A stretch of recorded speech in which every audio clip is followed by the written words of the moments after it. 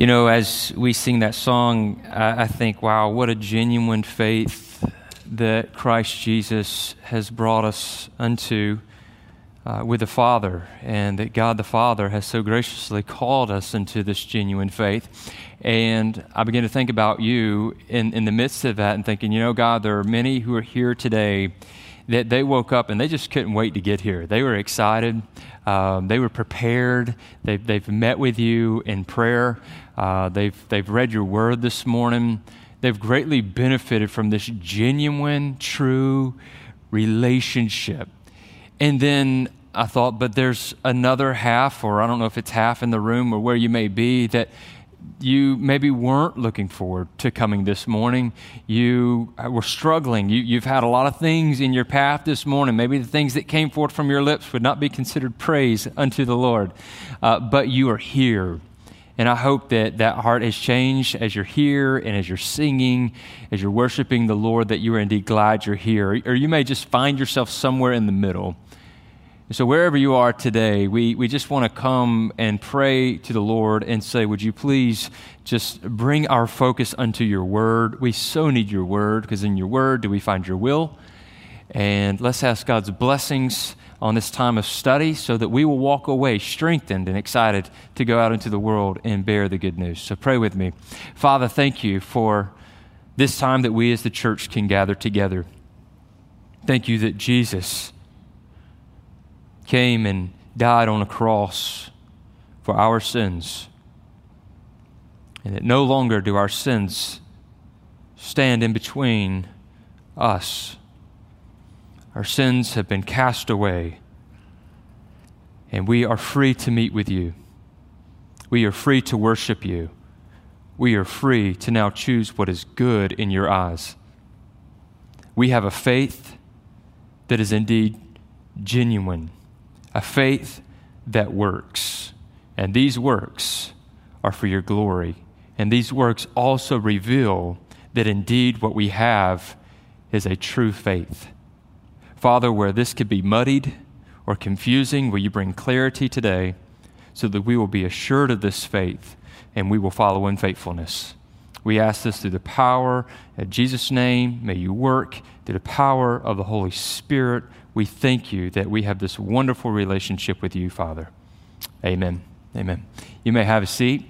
And as you have a seat, you can turn to the book of James. As we did last week, we'll kind of read along this passage as we go this morning, but we'll be in James chapter 2, starting in verse 14, as we always present this, and may we never forget to do this. If you do not have a Bible, you can look in front of you, and there's a pew Bible. If you will grab that, you can turn with us to page 1012, and you will be there at James chapter 2.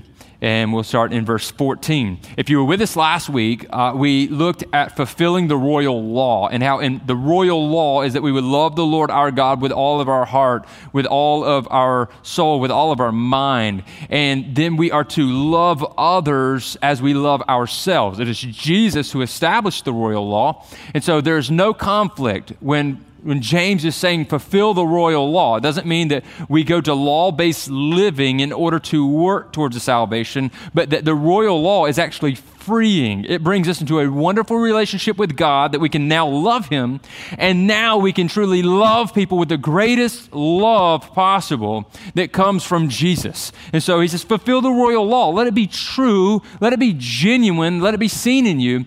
And it then led to encouraging us and warning us not to show favoritism.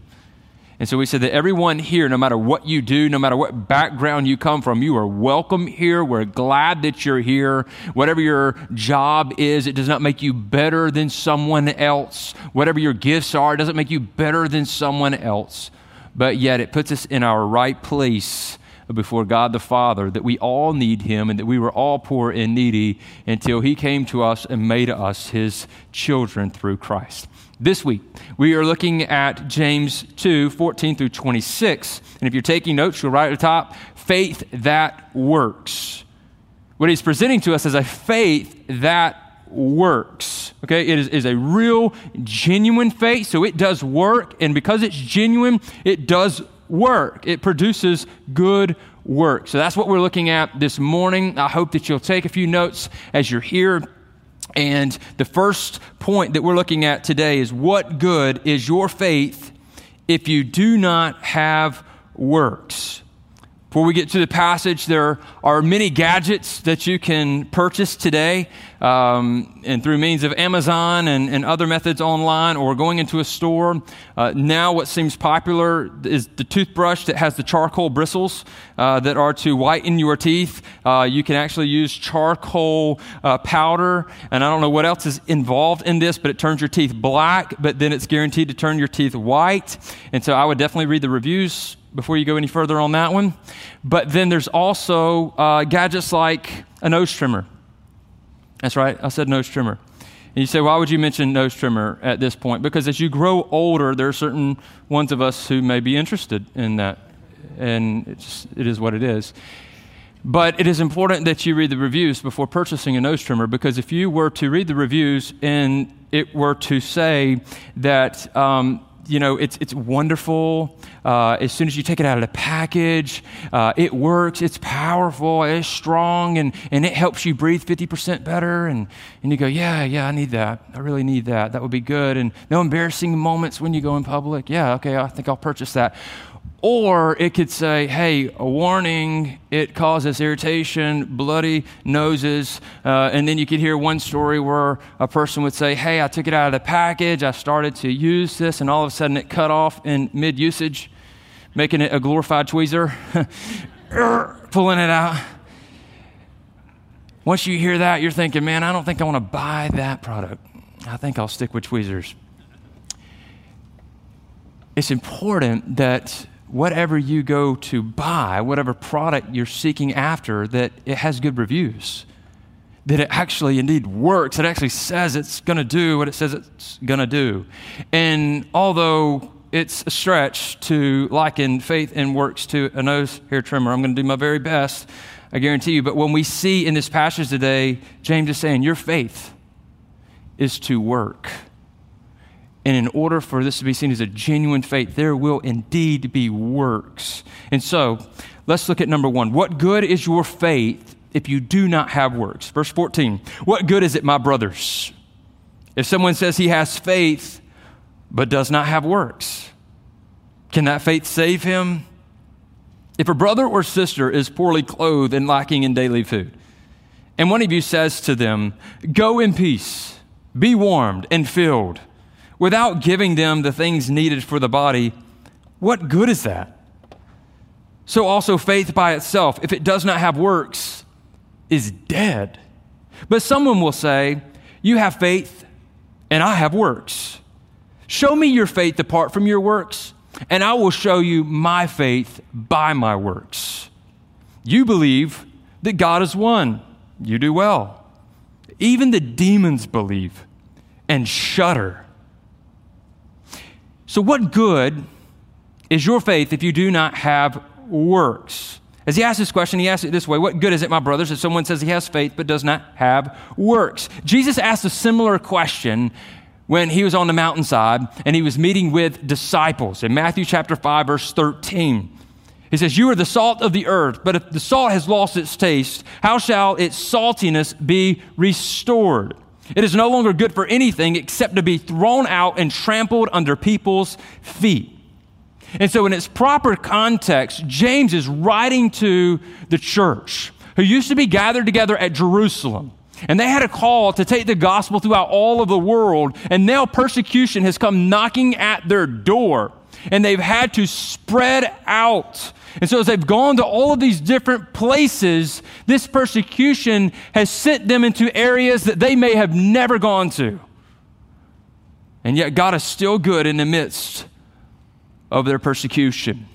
And he's sent them to these places to be salt of the earth, meaning that they can preserve, that they can bring something that is fresh and keeps things fresh. That's life eternal in Jesus Christ. So if they lose that saltiness, what good are they?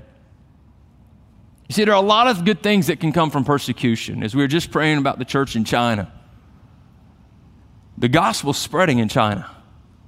The gospel is spreading in Africa. The gospel is spreading in South America right now.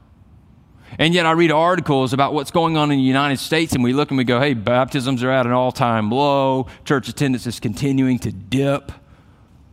There are many local churches. This was for Southern Baptist churches. There are many Southern Baptist churches in Georgia. Survey was done that almost half of the local churches do not see one single baptism a year. Not even one. Like, that's almost half of the 3,600 Baptist churches that we have here in Georgia. And so you look at that and you go, oh man, Christianity's dying out, man. What's happened? No, Christianity's spreading.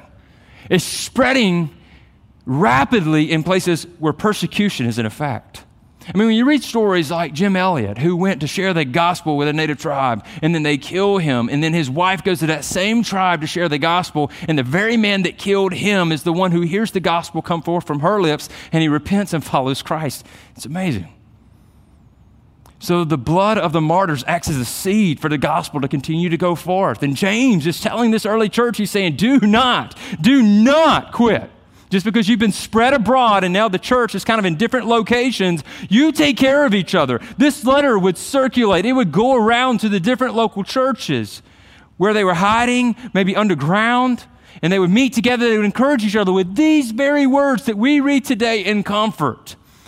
They read when they were in fear, and yet it would bring them peace. It would bring confidence. It would spur them on that if they indeed had real faith, then they were going to keep working for the glory of God. And so the answer to this is, what good is it, my brothers, if someone says he has faith but does not have works? The answer is, it is no good. It is no good. If you say that you have faith but you have no works to follow up on that, then that faith is no good. Faith without works means this. It's truthful words followed by unfaithful action. Man, you can speak it and you speak it well. Man, you can tell people who Jesus is. You can walk them through the Bible. But then when it comes to your living, it does not match up to what you teach. Verses 15 and 16. If a brother or sister is poorly clothed and lacking daily food, and one of you says to them, go in peace, be warmed and filled, without giving them the things needed for the body, what good is that? I mean, when you think about this, what good would it be? And this is referring to the church. So first and foremost, when we're reading this, immediately we think about the needs of the lost, but we also need to remember the needs of the church. God puts us together to care for each other. It's genuine. Maybe you're not used to that. Maybe you've been in a local church before where everybody didn't know each other's name. Maybe it was a rather big place, or it could have been a small, cold, stale place. But people weren't friendly there. You just came, you heard a message, and then you left. Maybe that's what you know of church. But it can be so much more. And that's why James is writing to the church. He's saying, hey, have fellowship with each other, love each other. And when you have a need, don't just go and say, oh man, you're cold. Maybe you should go get a blanket. Oh, you're hungry? Maybe some food would help that. I mean, have you even thought about it before just belly aching about it? I mean, why don't you go take care of this, man? Hey, be blessed though. Be blessed. Catch you next Sunday. Is that the type of love? Is that the type of fellowship we're to show? And this is heavily convicting right here. As I've studied this week, and as you're hearing this now, it should pierce the heart. Immediately we should think, do I love the Christians that I'm around? Do I care for them? Do I hear about needs and I go, oh man, I'll be praying for you. And then that's the last time you think about it. And maybe that's how our response is. Instead of saying, hey, be warmed and be filled, we just say, hey, I'll be praying for you. I'll be sure to pray for you this week. Wink, wink. And you say, no, that's more than that. Because you haven't helped that person. So is salvation repentance while minding your own business? Is that what salvation is? Hey, I've repented. I follow Christ, but I'm on my own business. I don't get into the affairs of other people. It's just none of my business. I do what I need to do during the day. Please do not knock me off my schedule, off my routine. You knock me off my routine, you're going to see something that's really mean. Then you'll see the real me. You knock me off my routine. No, don't get me off my schedule. I've got it set. It's perfect. But see, if we're going to truly have faith that works, it means we're going to be inconvenienced often. There's going to be things that aren't just so pretty and neat. 1 John 3:17 and 18 says, if anyone has the world's goods and sees his brother in need, yet closes his heart against him, how does God's love abide in him? How does that happen? How do you say you love God, but a brother of yours that has the same testimony you do, that, man, we're saved by the grace of God. I am nothing. I am a nobody, but he adopted me into the family. He made me his son. He made me his child. I had nothing to offer him, and he has everything to offer to me. And you're in the same position, and they find themselves through hard times, and you go, man, it's none of my business. John says, how can you say that the love of God abides in you? Verse 18, little children, let us not love in word or talk, but in deed and in truth. You see, it's not enough just to speak it, to say we'll be there for each other, but that we'll actually follow through with it. And understand this about this faith that we're talking about. It's not just that people can't depend on you if you have a faith that doesn't work, but you can't depend on that type of dead faith. That type of dead faith is not reliable. So if you're saying you have faith, but there are no works that follow through to say that you indeed obey the word of God and that you want to glorify God and that you love God and that you love people, and this is a blessing to you, and it's something that you desire to do. If that's absent, when you hear this message today, you ought to go, uh-oh, let me think about this. Have I just made a confession with my mouth, but nothing has happened in my heart? You see, a lot of times we put the heavy focus on the confession with the mouth. Hey, man, I prayed. I said I'm a Christian. But there's also a work of the heart that is mentioned in Romans 10, verse 9 and 10. That there's a true heart change. Is there a true heart change in you? Because if there's a true heart change, then you will have a faith that works. So what we see is that a faith that doesn't work is an unresponsive faith, meaning it's a dead faith. It has no pulse. Maybe the best witness to this are your children. Maybe if they were to honestly speak, could they say that you are indeed a follower of Jesus by the way you act in the home? Are you a follower of Jesus by the way you speak to your spouse? Are you a follower of Jesus at work based on the testimony of the people you work with? Not because you say that you're a Christian, but they say things like this. You know what? I knew you were a Christian. I knew it. Well, how did you know I was a Christian? Just the way you treat people, just the way you view the day. I mean, you're honest. Yeah, you have struggles, but you know what, man? You just have such a great outlook in the way you encourage people around here. I knew it. Let that be what people say. May it not be that you have to say, hey, I'm a Christian, I promise. And they walk away going, well, man, you fooled me. You fooled me. But most importantly, among the church, may we have a faith that's real. This is what Charles Spurgeon said about fruitless faith. This is a sermon of his in which he gives a powerful analogy. He says, a tree has been planted out into the ground. Now, the source of life to that tree is at the root, whether it has apples on it or not. The apples would not give it life, but the whole of the tree the whole of the life of the tree will come from its root. But if that tree stands in the orchard, and when the springtime comes, there is no bud, and when the summer comes, there is no leafing, and no fruit bearing, but the next year and the next, it stands there without bud or blossom or leaf or fruit, you would say it is dead. And you are correct. It is dead.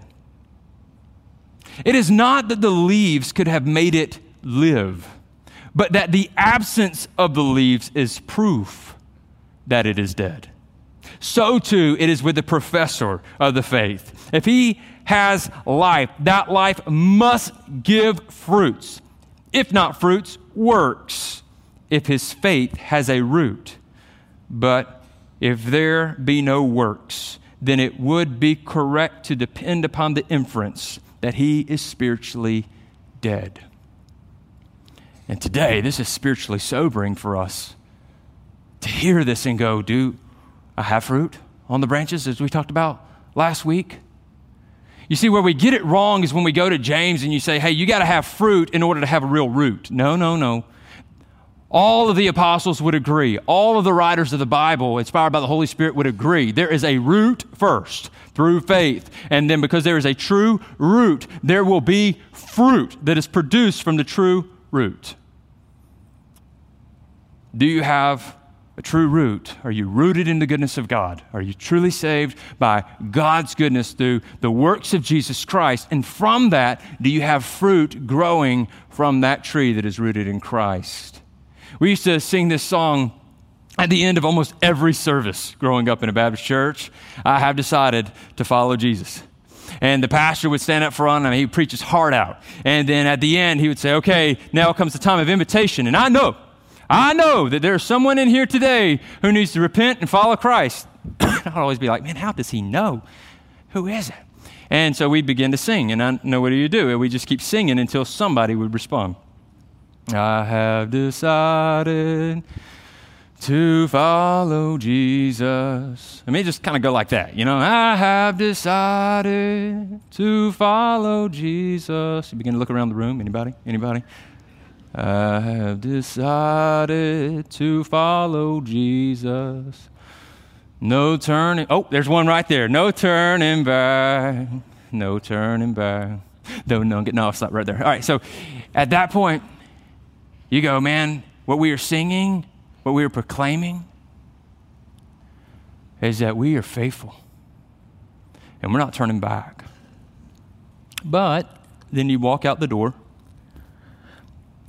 and you be given opportunities to be faithful to Jesus. And many of the opportunities that we have to be faithful, where we say, I've decided to follow Jesus, no turning back, is to love other people. To love other people. And we say, I don't want to have anything to do with other people. Then you're turning back. Many of the ways in which you decide to faithfully follow Jesus every day as a follower of Christ is this, that you love people. And it would go something like this. You go to a restaurant, a bunch of people after church, and they can tell you came from church because you're the best dressed people in the place. Or you brought your bulletin for 10% off. And you're there and you order a steak and the steak comes and you go, hey, my steak, I ordered medium well. This is medium rare. It's mooing. The steak's mooing at me on the plate. Says how I ordered my steak. Hey, take this back. Bring me a steak that's good. Come on. What kind of service do you have going on in here? And inside, that server's probably thinking something she or he shouldn't say, but they're probably thinking, well, excuse me, I thought you were a man. All men like their steaks medium rare. Come on, dandelion, let's go. I mean, wouldn't that be great if you just had a server who came back at you like that? But no, I'm so sorry. Okay, I'll take it back. And then at the end, you want to invite them to your church. If this is you, listen, if you go eat today and you're just in a bad mood for whatever reason and you treat your server bad, please do not leave a card that says Perimeter Road Baptist Church. Do not, okay? But we'll do that. Like, let me just kind of go a little more in depth on this. I've been with pastors to sit down and have a meal in public, and I have wanted to crawl under the table because of how bad they've treated their server.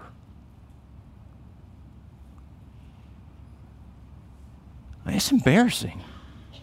I mean, well-respected men that you go and you sit there and they're demanding what they ought to be given.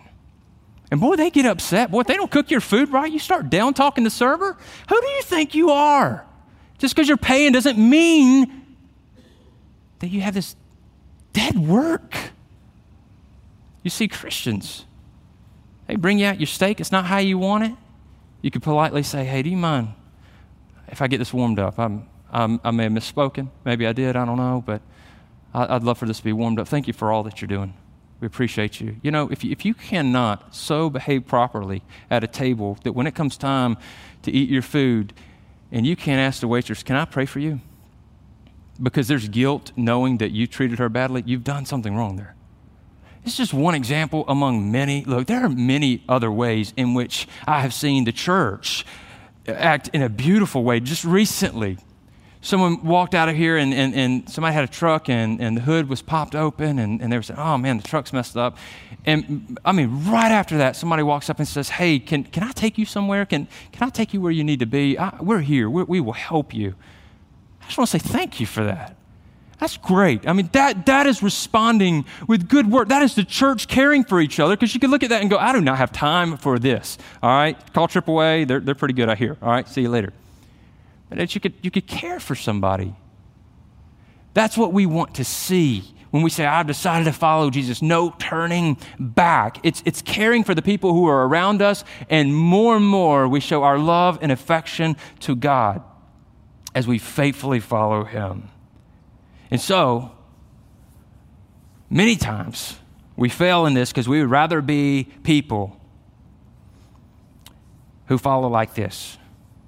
We'd rather people hear about our faith by explaining what we know instead of revealing our faith by what we show. We'd rather just tell people than show them. And here's the argument in verse 18. But someone will say, you have faith, I have works. Show me your faith apart from your works, and I will show you my faith by my works. So here's the division. Somebody will say, hey, man, my faith is in what I know. You don't want to have a debate with me. I will embarrass you with how much I know. That's what this person is saying. You can't tell me I don't have faith. I mean, you may have works. You may go do a lot of good things. That's awesome for you, but here's the type of faith I have. And James responds and says, man, that's a dead faith you're speaking of right there. You know, when Jesus gathered his disciples together and there's some Pharisees hanging around, this is what he said. He was talking about the sheep and the goats. And he said, you know, at the day of judgment, they're going to be the sheep and they're going to be the goats. And you're going to ask me, how do we know, Jesus? How do we know? Here's the question. And here's the statement. Matthew 25, 35 through 40. For I was hungry and you gave me food. This is Jesus speaking to the righteous. I was hungry and you gave me food. I was thirsty and you gave me drink. I was a stranger and you welcomed me. I was naked and you clothed me. I was sick and you visited me. I was in prison and you came to me. Then the righteous will answer him saying, Lord, when did we see you hungry and feed you, or thirsty and give you drink? And in verse 38, he says, and then they continue on, and when did we see you a stranger and welcome you, or naked and clothe you? And when did we see you sick or in prison and visit you? In verse 40, and the king will answer them, truly, I say to you, as you did it to one of the least of these, my brothers, you did it to me. You know, as you were taking care of your brothers and sisters in the faith, as you were caring for the people around you, you were doing that to me. That's how much I love the church. You were taking care of my body.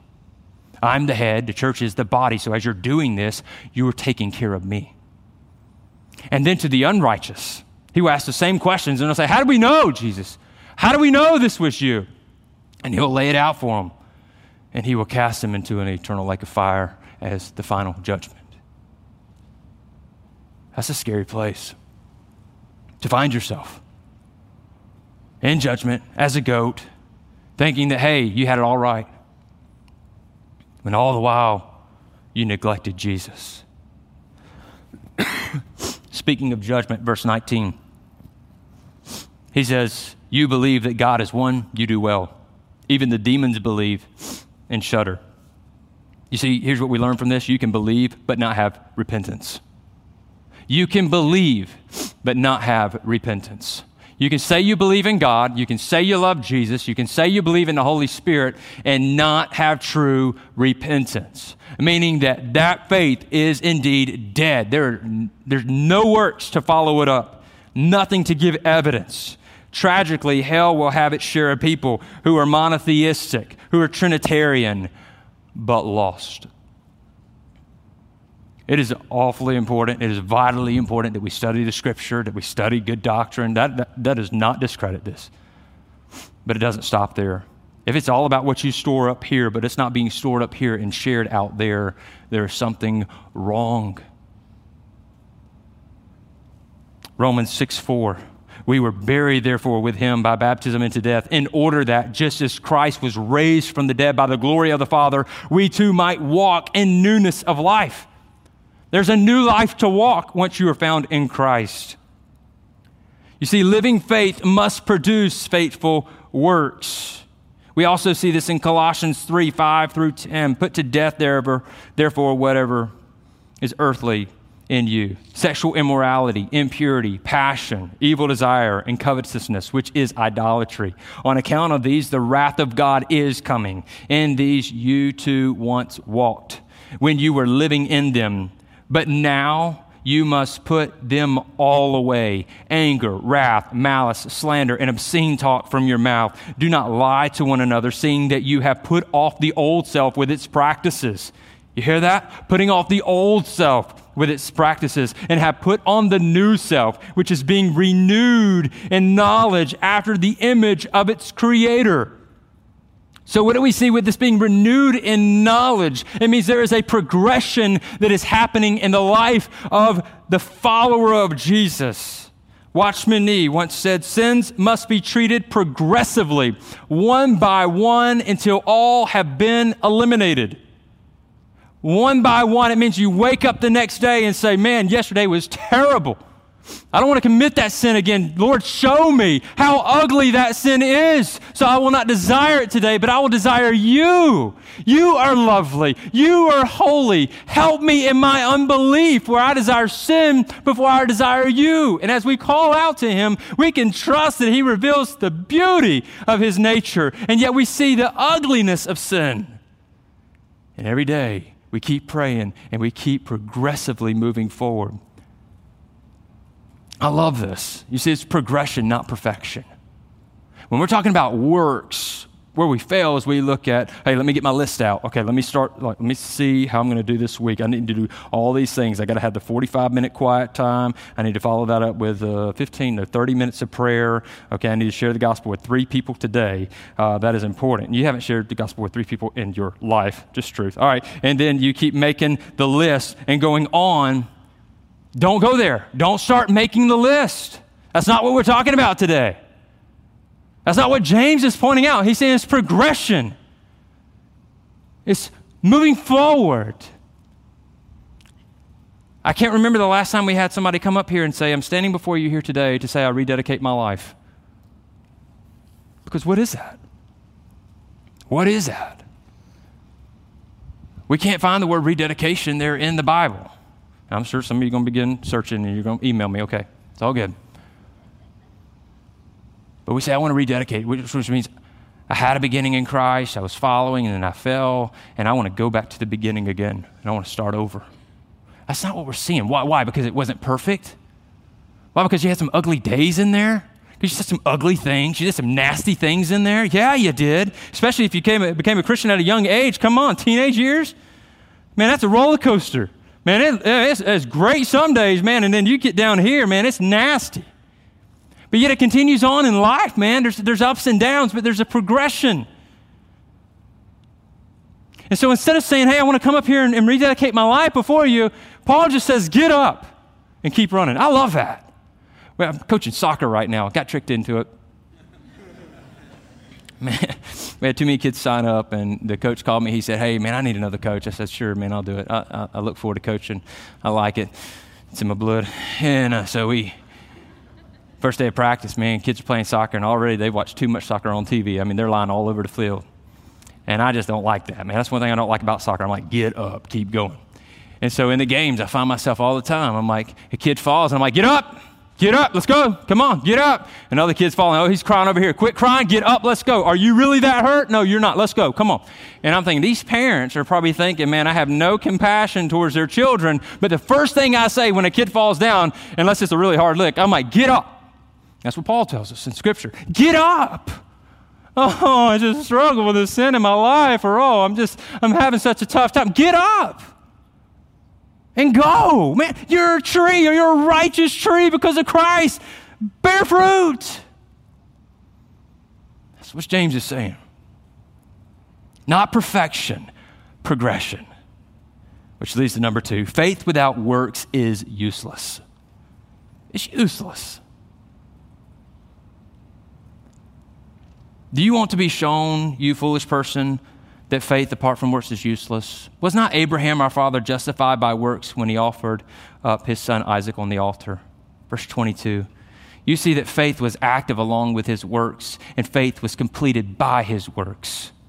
And the scripture was fulfilled that says Abraham believed God, and it was counted to him as righteousness. He was called a friend of God. You see that a person is justified by works and not by faith alone. Now, when we get to verse 24, you go, uh-oh, you have some explaining to do. Because here we say that, man, it is by faith alone, but yet James is saying that you see that a person is justified by works and not by faith alone. Huge contradiction here, huge error here, and you may sit down with someone and have this conversation and say, hey, I can show you a contradiction in the Bible, and if not understood, you'll go, yeah, man, I think you're right. But hold with me just a second and we'll get to it. He says, you foolish person.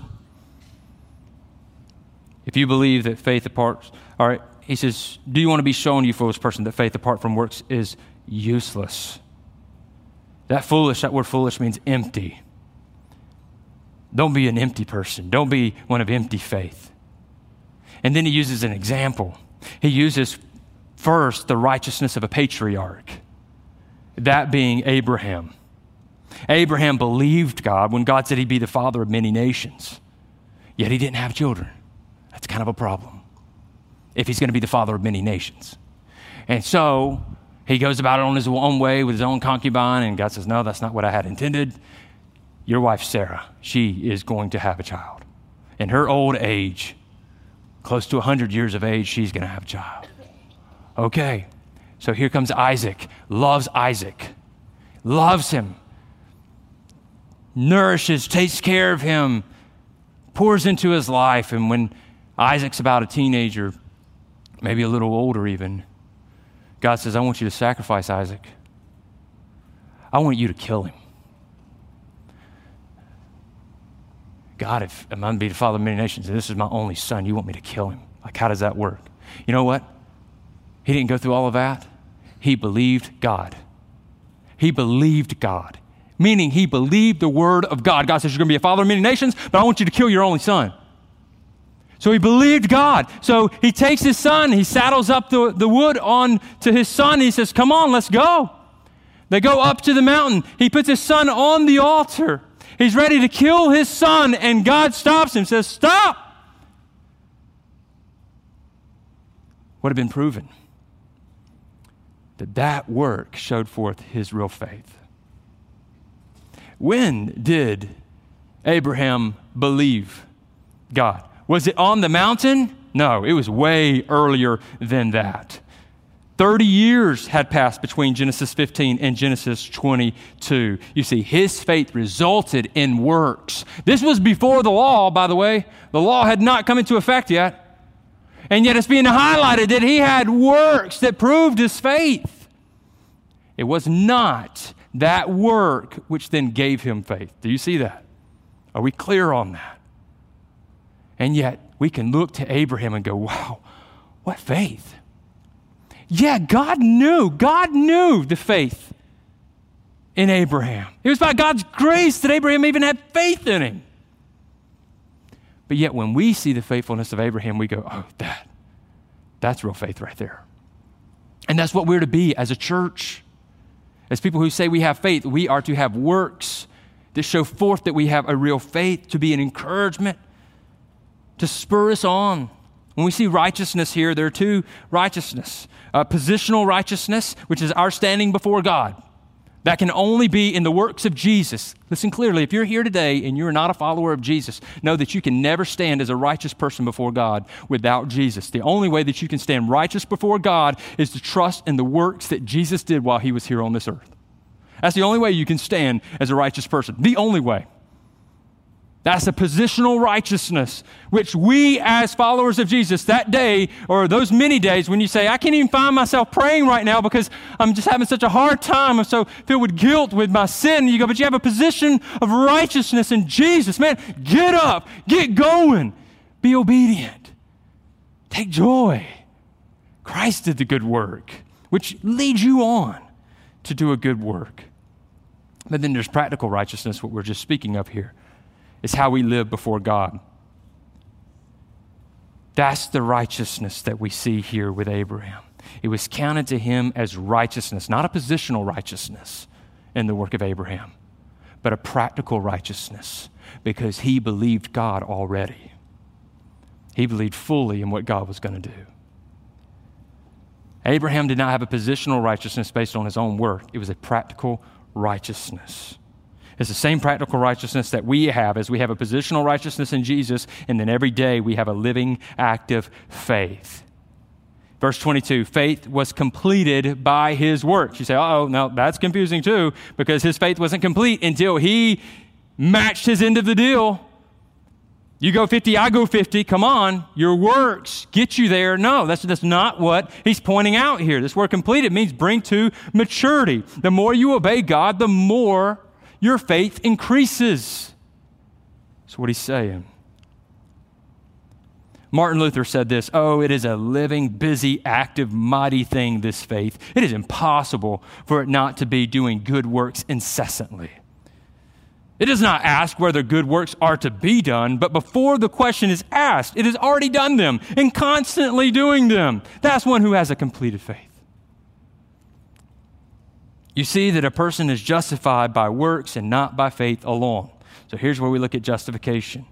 Man is not justified by a dead faith alone. Justification, Paul addresses this in Romans 3:28 and in other places in Romans, that justification is the moment of believing in God. You are justified right there, trusting in the work of Jesus. Romans 3:28, for we hold that one is justified by faith apart from works of the law. This is the word of God. God is not confused. He's not speaking out of both sides of his mouth. This is the word of God through Paul. For we hold that one is justified by faith apart from the works of the law. And then James comes and he addresses justification as the final justification. Not that something is lacking in the first justification, but to show to the church, to show to the world that indeed this faith that you have is real. God doesn't need to see your works in order to know that. He already knows. We need to see that in one another, to encourage one another and spur one another on, because you say, well, why would we even need that? Because here's the practice of the first century church. When they saw one person walking away, they went after them. They went after them. They didn't just say, oh, well, I guess I just went to another church. I mean, just pray for you. No, they went after them. They said, we're not seeing the fruit. What's going on? Come on, come back, let's go. Because the evidence is that they would keep going until the end. God didn't need to see this. The people needed to see this. James 2:24, you see that a person is justified by works and not by faith alone. If we took that to mean the first justification, then you say, God's speaking out of both sides of his mouth. But indeed, he is not. This justification is so that when others see, they know that it's not by just you saying, but you are doing. So when it comes to a lost man, a man who does not have a relationship with Jesus, it indeed is the argument of faith versus works. And it is faith every time. Your works will not save you. It will not solidify you. It will not bring up the rear of what was lacking in God's work. But when it comes to a saved man, it is faith and works. It is a faith that works. So for every Christian in this room, it's not enough just to say you have faith. But your works ought to be following. And you know what this should do? Instead of you making a list of all the things you need to do right now, you need to be asking the question, who am I not loving? And in what areas of my life am I not loving God? That's what we receive today. And see, Abraham was called a friend of God. He believed God and obeyed God. He wanted to be with God. The question is, are you a friend of God today? If you're in Jesus Christ, you are indeed a friend of God. Do you take joy in this friendship? And do you want to associate yourself with the things of God? How do you know if you are a friend of God? You confess that Jesus is Lord, and you do. You faithfully follow. There should be an examining of our lives ongoing to making sure that that good confession is indeed true in our lives. Not that we need to do perfect things in order to solidify what happened there, that yes, we believe in Jesus, and here's the result. I'm getting back and I'm continuing on. That's evidence right there that you get up and you keep going. Today, maybe the most important thing you need to hear is get up and keep going. And so we need to see that evidence. The church, we need to see that. You need to see that in me. I need to see that in you. Okay? Listen. When I was a child, elementary school, my mom and I, we would play this game every day going to school. We'd step out of the house and we'd say, it's 58 degrees this morning. And so we'd hop in the car, and on our way, every time we would pass the bank sign that would flash the time, and then it would flash the temperature. Time, temperature. That's all it did. I mean, it's high tech. Time, temperature. And so once we get to the red light, we'd look, or we'd pass by the light, and we'd look straight to the sign. We were looking to the sign for the answer. What's the temperature? And so we'd say, hey, it's 58 degrees. We'd ride by the sign, and boom, it'd flash up 58 degrees, and be like, hi, I'm the winner. We got so good at this that we could guess it spot on, or like 1 or 2 degrees off. I mean, I'm a prodigy. It is what it is, okay? But how did we know? It wasn't enough for me to walk out of the house and say, it is 58 degrees today, bank on it. No, we'd have to ride by the bank, look at the sign, and see that indeed it was 58 degrees. So where do we take this? In your life, it is not enough for you to say, hey, I am a Christian. Bank on it. But no, people need to look into your life. They need to see the outworking of your life and see the evidence. And if that evidence is lacking, then there should be true accountability among us. Accountability that is not afraid to hurt someone's feelings in love, to say, where is the evidence that you're speaking of? Where is it? I hope that's clear to you today, that when James is speaking here, you say you have faith. Okay, let's see your faith.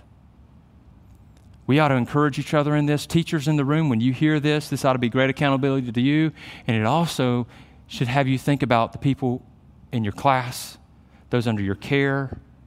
Do you really care for them? Whatever class you may be a part of here at Perimeter, that you would care for each other. Who have you not seen lately? Go after them. But here's what I love. You see, you say, hey, man, you spoke of the righteousness of a patriarch. James pointed that out, actually, that the righteousness of a patriarch, but then he also points out the righteousness of a prostitute.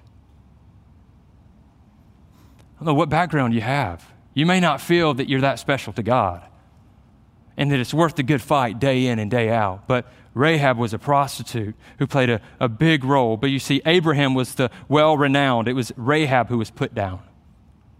And you have them on opposite spectrums here, as James points it out. And somewhere in between, maybe you find yourself, or maybe you're more like Rahab. You see yourself more like Rahab, or you see yourself more like Abraham, well-renowned, or put down. But wherever you are on this, Christian, you are called to bear fruit and to know that you can produce good fruit. And you should have a faith that indeed works. And so if we will just have a time of prayer, if you wouldn't mind just bowing at this time, and I just want to talk to you for a brief second. If just kind of taking what we've said today, do you have a faith that works?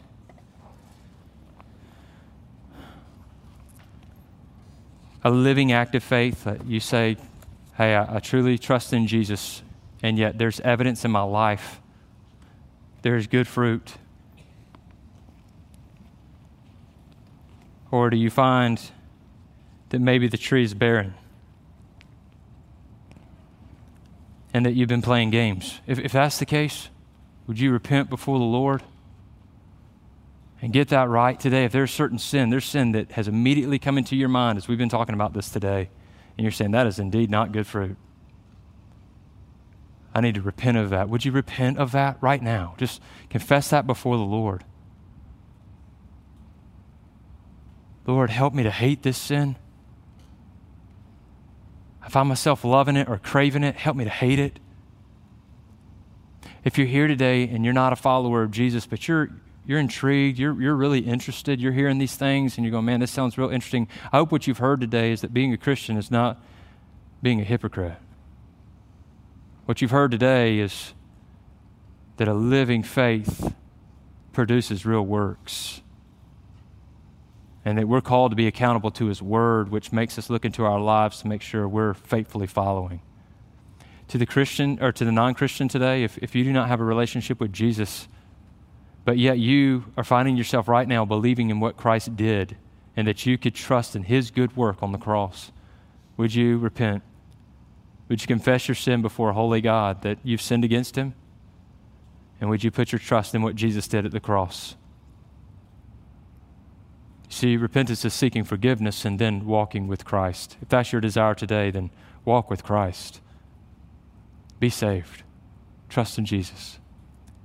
If that's you today, I'd love to follow up with you. I'd love to talk with you after the service or even as the service continues on. If you want to go ahead and come, we'll talk. Maybe you want to check on that card. I want to know more about following Christ. Then do that. I hope you wouldn't just flippantly put it away right now, but that you would really focus on this. Trust in Jesus. Father, thank you for our time together. May we have a faith that truly works. May we not just speak it, but may we live it.